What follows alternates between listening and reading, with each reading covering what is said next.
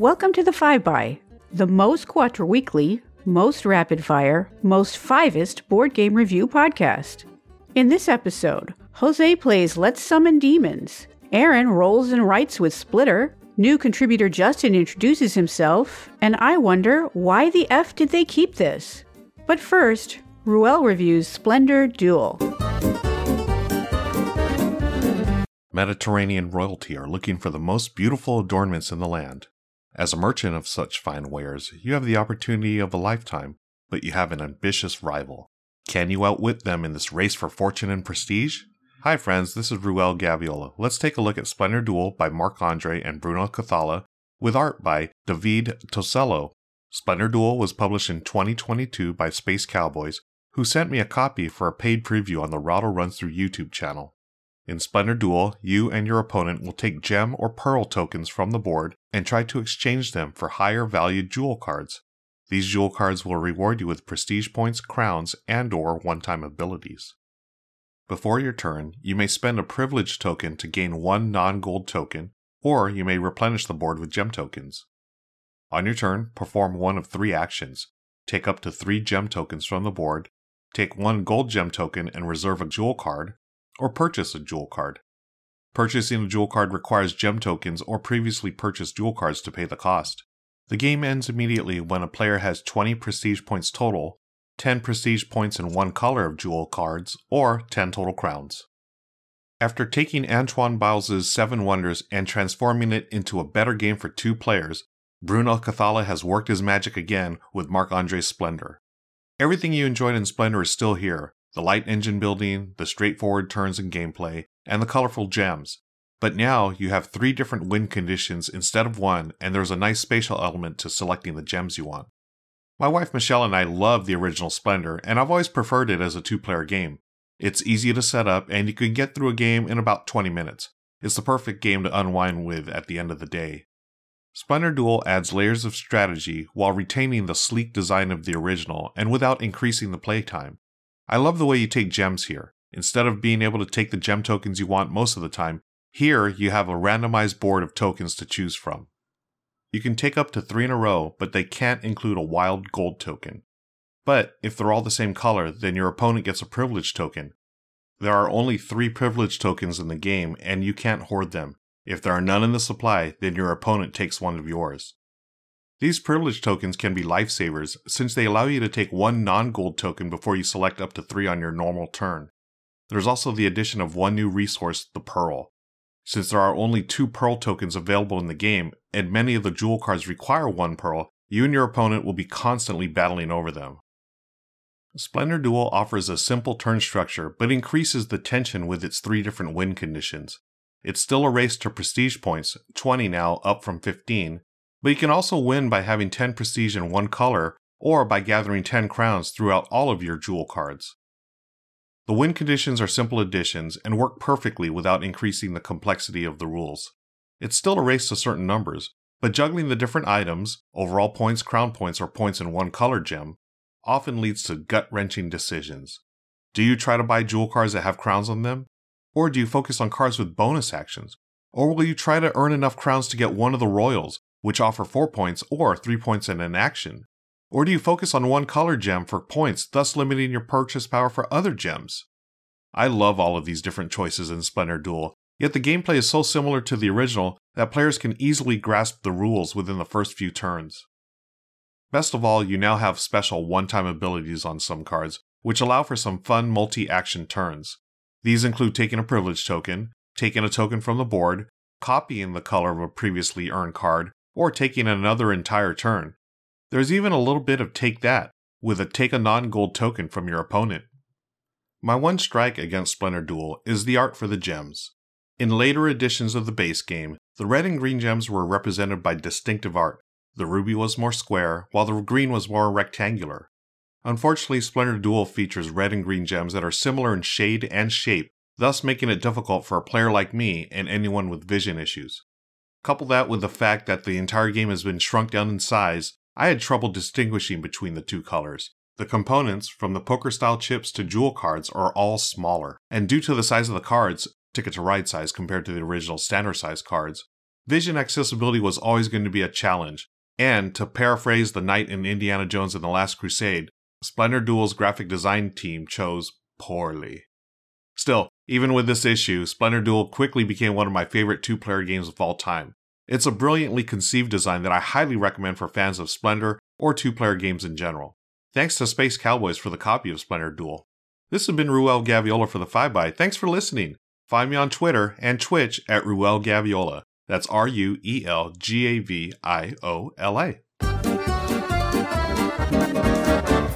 Let's take another quick trip down nostalgia lane. Let's remember our time as young kids, making friends with other kids on the block, playing with your pet dog or your pet cat or walking your fish. Or those special days where you got to get together with all your friends in order to help summon Porcus, the horrifying pig demon, or the Krampus for the holidays. Those were great times, weren't they? Were they? Anyway, today I'm going to be taking a look at Let's Summon Demons, designed by Ben Stoll, and artwork by Stephen Rhodes, published by Dynamite Games. Let's Summon Demons is a quick tableau building game for 2 to 5 summoners. Everyone's going to start the game with a starting candle and a random hand of 3 very powerful demons. There's going to be a market of cards in the center of the table, made up of kids and maybe new pets, that you can use soul tokens on your turn to recruit onto your team. The first person to summon all 3 of their demons is going to win the game. At the start of a turn, someone's going to roll 2d6, and you add those 2 numbers together. If that number is in anyone's tableau, they get to activate the card that corresponds with that number. Hopefully, this is going to give you more soul tokens that you can use to recruit others to your team, but sometimes they will give you some other abilities depending on what cards you have. On your turn, you can also recruit kids on to your team, or you can also discard 3 cards from your team in order to summon one of your demons. I mean, I'm sure they just had to go home. It's getting late. Once you do that 3 times and have a balance of 10 souls in the bank, you win the game. This game is one of 3 games in a trilogy, and as of recording this, another set of 3 games is set to come out in the coming year. And I know that inspiration for board games can come from pretty much anywhere. That's one of the first things that I like about this hobby is the breadth of experiences, but this is the first time I can think of where a game has come from a t-shirt design. I'm familiar with Stephen Rhodes, the Stephen Rhodes name, from his artwork. You'll probably have seen some of his artwork. It kind of looks like old activity or kids' coloring books, but the kids, instead of playing at the park, they might be abducted by aliens or playing with big feets. A lot of these kids are put into very weird situations, as you haven't been able to tell already from the theme of the game. Which leads me to my first point. The theme. Now, I totally understand if people are turned off by this theme and they don't want to touch it because of it, and I don't begrudge anyone for feeling that way. I get it. But this game has its tongue planted firmly in its cheek. There's nothing in this game I feel like is too serious. The demons are all a mixture of puns and old 80s D&D style monsters. The kids in the game are all references to movie characters, celebrities, and just other well-known even sayings. And my first playthrough of the game was just full of people throwing quotes at as we try to figure out who some of these characters are. The game can also be set up and explained in a matter of minutes. Setup takes maybe a minute where you just hand out a hand of cards and shuffle a deck. The game is over in about half an hour, and if I had to compare the game to anything else, it would be like a very streamlined Machi Koro. I enjoyed playing the game at 3 to 4 players. I do like a little bit of chaos, so 4 players is fun for me. But to take that nature of the game can cause the 2-player game to maybe last a little bit longer than I would like, especially if you're just going tit for tat with the powers that are available to you. The components are pretty good for the price. The cards are actually kind of cool. They're not regular cards, but they're big circles. And they may not be the best quality, but they don't feel cheap, and they don't feel like they're going to break down after a handful of games. I'll be honest with you, this game doesn't blow my feet out of the water, but it's not a terrible way to spend $20 and some time between games. It's a good filler game with some kitschy art, and it's probably going to stay in my collection for a while. Now, I hear you asking, you mentioned a trilogy. What about the other games? Well, first off, I'm right here. You don't have to yell. And number B, you're just going to have to wait for my next review for the other games in the series. My name is Jose, and you can find me on Instagram at Sir Bearsworth and on Twitter at Sir Bearsworth1, the number 1. I know, someone beat me. So stop on by and let me know what you've been playing, and I promise I won't be getting rid of you. Hey, it's Aaron from GameEnthuse.com here on the 5x, and hope that anyone listening had happy holidays and is continuing to have a happy new year. So the game I'm going to be talking about today is one that has really no theme at all. I know for some that would result in an immediate about face. So the game I'm going to talk about today is called Splitter. Two halves make a whole. Splitter is a roll and write, and roll and writes or verb and writes, including flip and writes, things like that. Verb and write games are probably one of my favorite mechanics. Splitter is being published in the US by Pandasaurus Games and was designed by Stefan Nikolic. Splitter is playable from 1 to 12 players for ages 8 and up, and the duration on the rules in the box, say about 15 minutes. Splitter comes with 2 pads for 2 different sheets. There's sheet A and sheet B. Both of the sheets are relatively small. This is a pocket-sized game, the size of a simple card game. On the left side of the pad, there are the numbers 1 through 6 going down vertically. And then there's a space for a score for each one of those 6 spaces. Underneath that, there's a larger space for your final score. Let's say that sheet A is shaped like a pixelized ball. There's some jagged edges around 4 sides. There's also 2 stars on either side. And then there's a line going right down the center. The shapes of both of the layouts on sheet A and B are both symmetrical, which is key to this game. It's all about symmetry. And the game comes with 4 pencils with erasers of a expected, aka middling quality. I'll talk more about A and then talk about some of the exceptions for sheet B. There's 2 dice that come in the box, and on any player's turn, doesn't matter who rolls, because everybody plays simultaneously. Those 2 dice are rolled, and whatever comes up has to be placed symmetrically, meaning it's 2 and 1 come up, then you have to place 2 on one side of the dotted line and 1 on the other side. But you have to place them symmetrically. If you place the 2 spaces to the left of center, that means that the 1 has to be 2 spaces to the right of center. Every round, essentially, somebody rolls, and then every player writes down those 2 numbers symmetrically on their sheet. And the real goal is what the numbers are. You want 1 to be by itself. You don't want 1 touching any other ones. It's worth 1 point.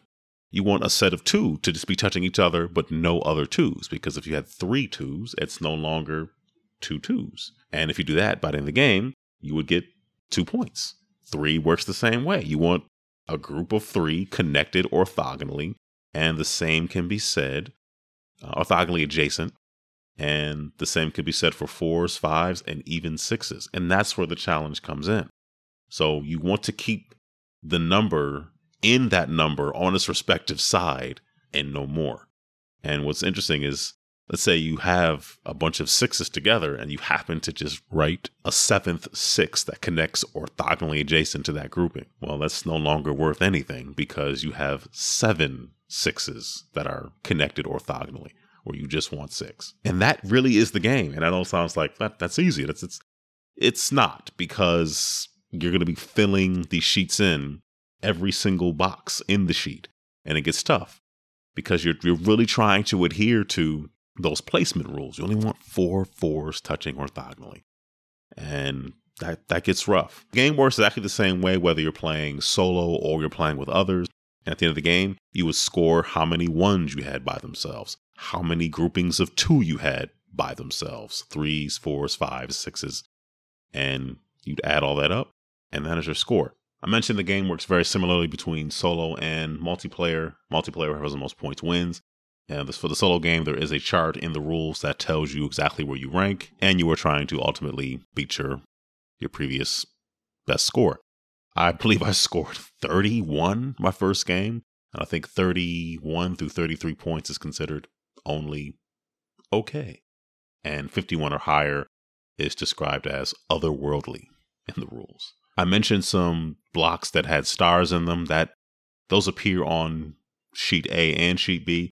If one of your formations happens to be written on one of those star spaces, you would double the value of that formation. So you really want to get something like a 5 or a 6. Anything is good, but get something like a 5 or a 6 formation having one of those numbers being on that one of those stars is really beneficial because you double the score for the formation. That's great. Ultimately, the lack of theming in Splendor is not a detractor for me at all, but I know for some it might be. I think it's a fun game. It's quick. It's really easy to teach. Very fun, lightweight, filler roll and write from Pandasaurus and designed by Stefan Nikolic. Anyway, that's going to do it for me. I'm Aaron from GameEnthused.com, contributor to the 5x. You want to see what I'm up to, you can follow me on Twitter at Indifference. The second I is a 1, or at GameEnthused. I run both of those accounts. You can also check out Game Enthused on YouTube. Thank you for listening. Take care, stay safe, and be blessed. Ho, ho, ho, ho. It is great to be here. My name is Justin Bell, and I'm a new contributor to the 5x podcast. I'm excited.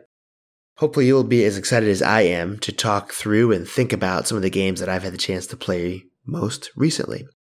I thought that before I dove into reviewing new games for the 5x, it would be important to do my first segment about what I like most about board games and what maybe things don't work as well for me when I think about the games I'm going to review. So some things that I like. I really love games that are under 2 hours. I'm a parent, and time is a bit limited, particularly during the daytime, so games that can finish up quickly are really important to me. I also really enjoy games that have low downtime. I like taking turns, so having to wait for 3 or 4 other players to take 10 to 15 minutes between my next turn, not a fan. So finding experiences that allow me to take as many turns as possible and to make meaningful and interesting choices is really important to me as well. I really love a good mid-weight Euro. Games like Grand Austria Hotel, Cora, Rise of an Empire. I've got a lot of games like that on my shelf. I really enjoy those efficiency engine types of games, Lorenzo, Il Magnifico, and others like it. I also enjoy economic games. I have a lot of those kind of games on my shelf. Games like Stockpile, Brick and Mortar, City of the Big Shoulders, Magnate, The First City. All of those kinds of things that allow me to break out my Iron Clays 400 poker chip set. Count me in. I do play a lot of party games. I used to play games like Wavelength and Just One before the pandemic. Those have become harder to get to the table, but I think I'm seeing some glimmers of hope when it comes to getting back to doing more of those 6, 8, 10-person party games at my house.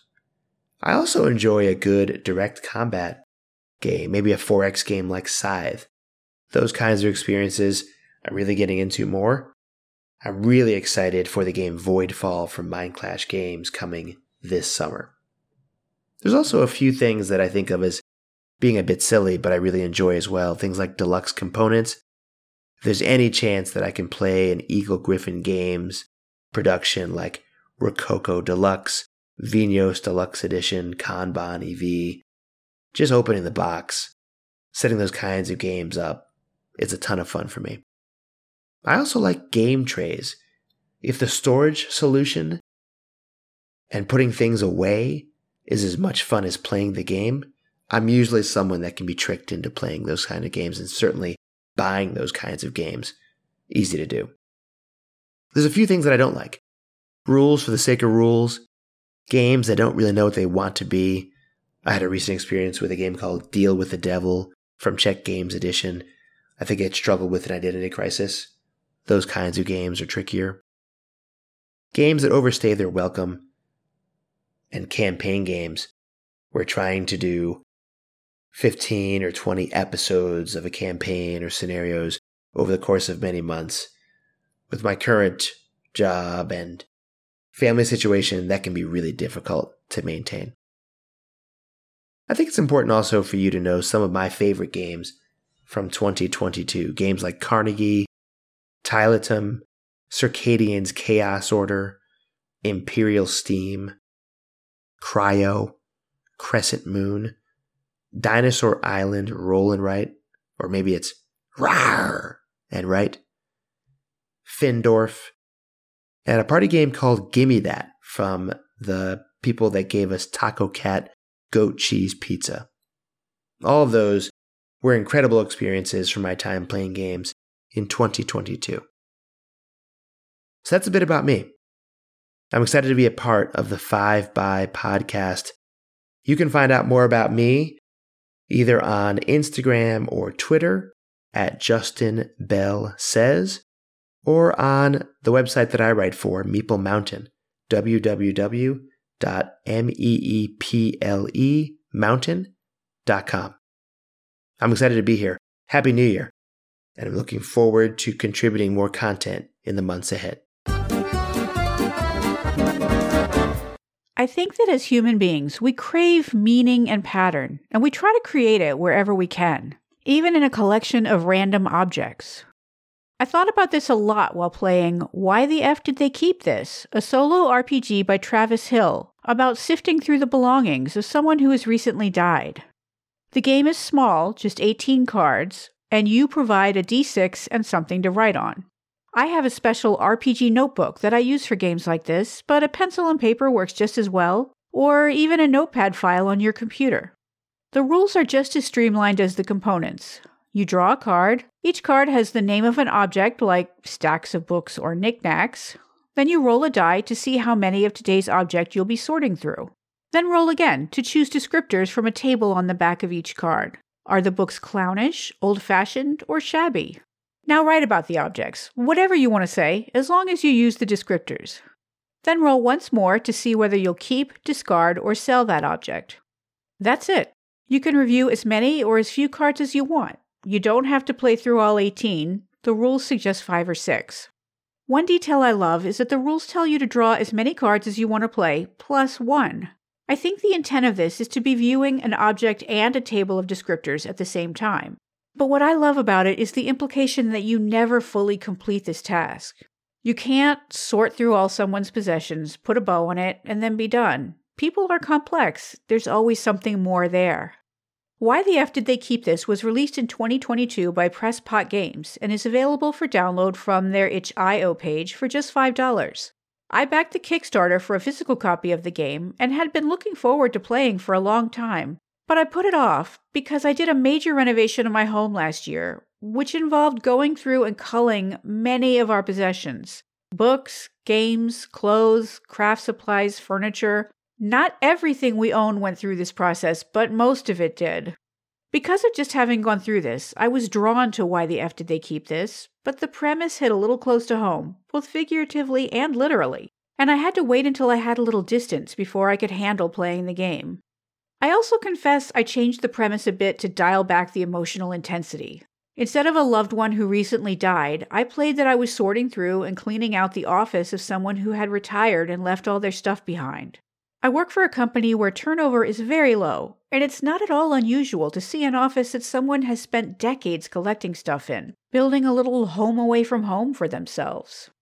This changed the experience of Why the F Did They Keep This a little, but not actually as much as I was expecting. The object cards worked perfectly in the office pack rat setting. The only card I had to think about how to fit in was vinyl records, which I decided the retiree had framed classic album covers and hung them on the wall.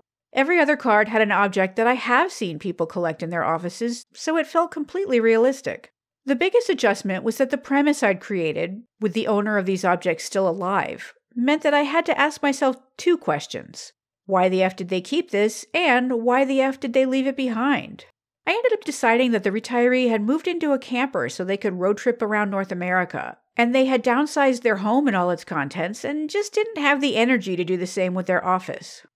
This made for a pretty lighthearted version of Why the F did they keep this. There wasn't the sense of loss that I think is supposed to be intrinsic to the game. I thought the heaviest emotion would be mild resentment at having to clean up the retiree's office while they were off having fun. But even though my playthrough wasn't about a death, it was about an ending, and that did evoke some complex feelings I wasn't expecting. If you've ever looked at an antique ledger book from a family or small business in the past, I'm sure you've done what I always do, which is look at the items in the ledger and try to imagine what were they for? Why did this list exist, and what were the human stories behind it? Even if I never find out the historical reality of that ledger, that's okay. I'm not a historian. I'm using that list of items to paint a mental picture of a person, a life, that may or may not have any connection to an actual person, but feels real to me. That's what's so interesting about Why the F did they keep this? It invites you to explore a literally random collection of objects and use them to create patterns and meaning and paint a mental picture of a life. And that's Why the F did they keep this? A solo RPG, a creative writing prompt, a thoughtful little game about what people leave behind and how their belongings affect those who remain. My name is Sarah. Look me up on Twitter or Instagram @SarahOvenall or on Mastodon @Ovenall@dice.camp. Especially if you know of other interesting solo RPGs, then I really want to hear from you. You've been listening to The 5x, your monthly source for board game reviews. Follow us on Twitter @5bygames. Like us on Facebook at facebook.com/5bygames. Join our BGG Guild number 2810. Listen to us on Apple Podcasts, Stitcher, Google Play, or wherever you get your favorite podcasts. And check out our website at 5bygames.com. If you like what we do here or want to support our work, visit our Patreon page at patreon.com/5bygames. Thanks for listening.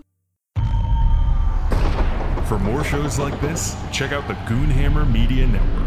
More info at media.goonhammer.com.